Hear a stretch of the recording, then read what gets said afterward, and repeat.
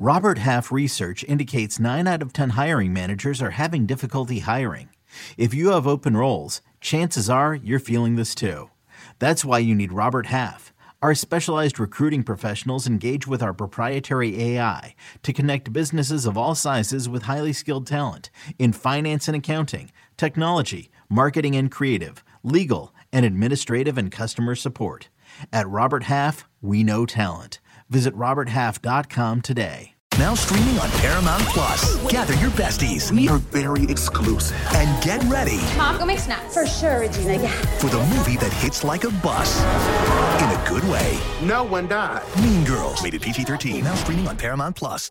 Hip-hop takes the stand in the new documentary As We Speak, Rap Music on Trial. Now streaming exclusively on Paramount Plus. Rap lyrics are playing an increasingly prominent role in criminal cases. Every song, every lyric, every video that you've ever been involved with, they're going to use against you. Follow rap artist Kemba as he explores the weaponization of rap lyrics in the criminal justice system. This artistic expression is a confession. I'm ready. Roll the tape. Watch the eye-opening new documentary As We Speak, Rap Music on Trial, exclusively on Paramount Plus. Head to ParamountPlus.com to try it free. Terms apply.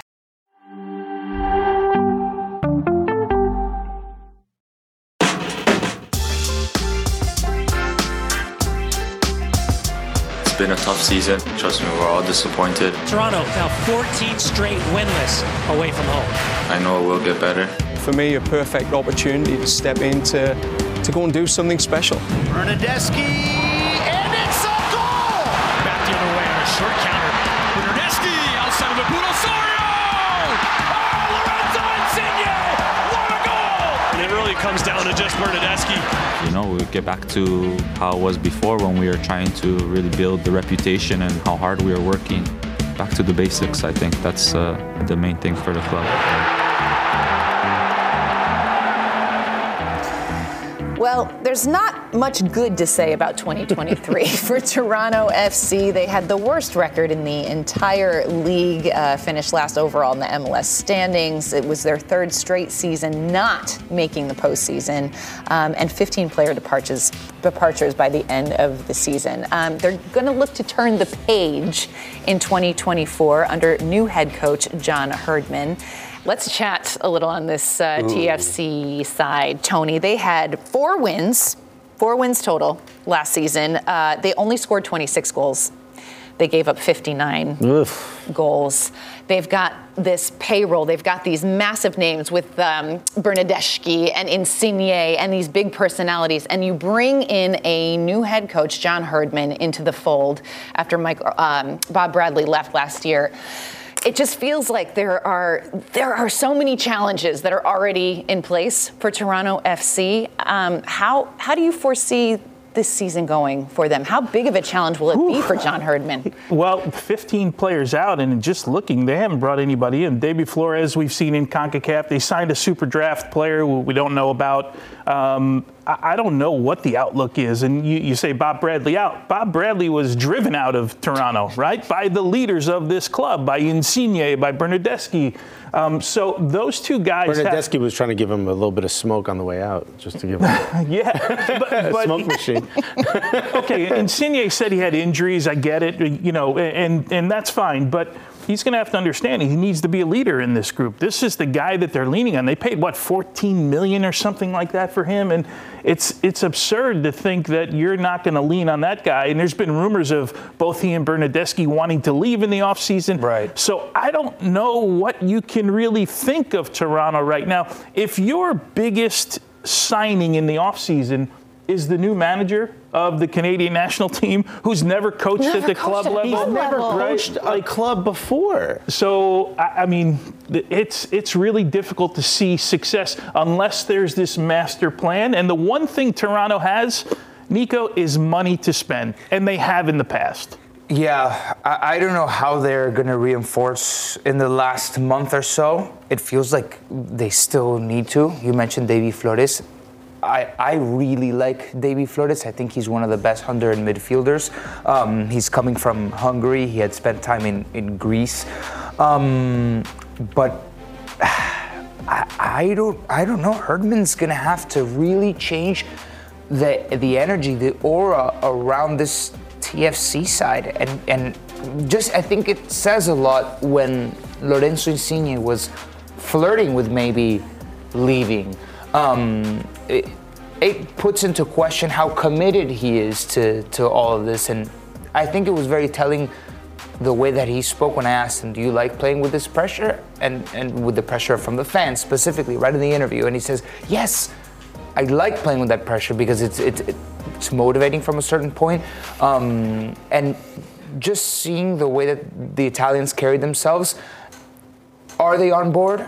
There was a mutiny, to use the name of a former MLS team. Right. Tampa Bay? Call them the TFC Mutiny. So you think they need a little bit of Miami fusion? So, yeah, I do. As a locker room? I do. So I want to see if Herdman he needs to galvanize. How?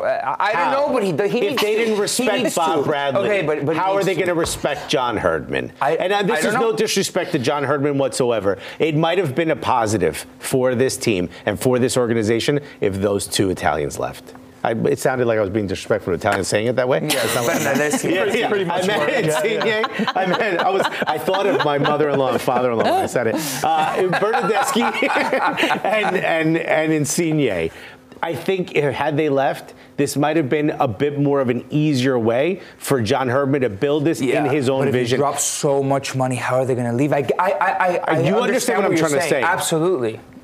I do get it, but it feels like because of the money you spent, because of the expectations set, you're almost shackled in having to go forward with this ambition with Bernardeschi and Lorenzo. And he took this on months before the end, or weeks before the end of the season. August, so he sat in those upper boxes and watched this team and decided, I think I can do better. I don't know how. And they have a ton of money. They've spent a ton of money. And let's not make any joke about this or whatsoever. This is a massive club within this league. They were part of a watershed moment that turned the fortunes of this league around. I still remember the first time I watched Toronto FC fans throwing the streamers every time somebody wanted to take a corner, and I said, wow, there's a real supporters culture in MLS now, different than what I've seen before. This team is important to this league. This team is important to the Canadian Championship. This team is important to what happens in this league and moving forward, and you're going to have a manager that's never managed in the club before. You have two DPs that could care less about this team from everything we've heard. Honestly, it makes me so stressful. I want to start When I first started at MLS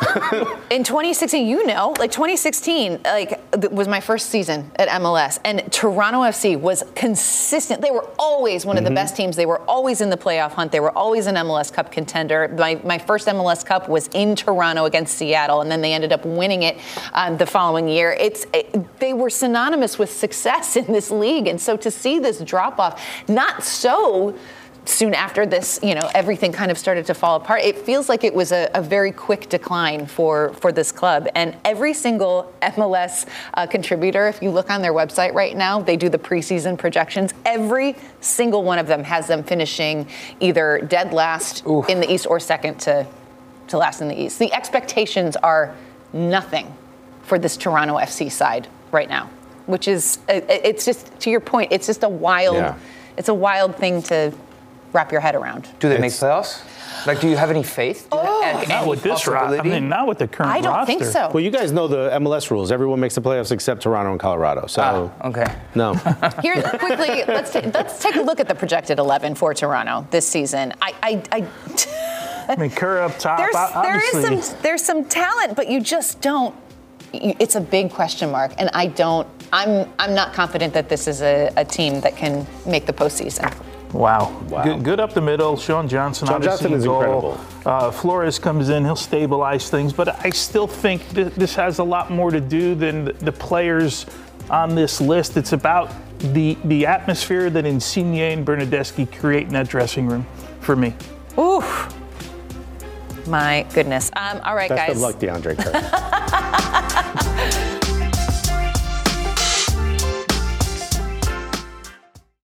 It's the NFL offseason, but on Pick Six, part of the CBS Sports Podcast Network, the football season never stops. Host Will Brinson, John Breach, and Tyler Sullivan are joined by analysts like Brady Quinn, Lesia Dusable, Katie Mox, and RJ White to keep you in the loop on everything happening around the league. Whether it's free agents signing with new teams, the all-important NFL draft, or schedule release day, Pick Six has you covered. As the face of the league changes with every team move and player pickup this spring, Pick Six is a must listen. Download and follow on Apple Podcasts, Spotify, the Odyssey app, and anywhere podcasts are found.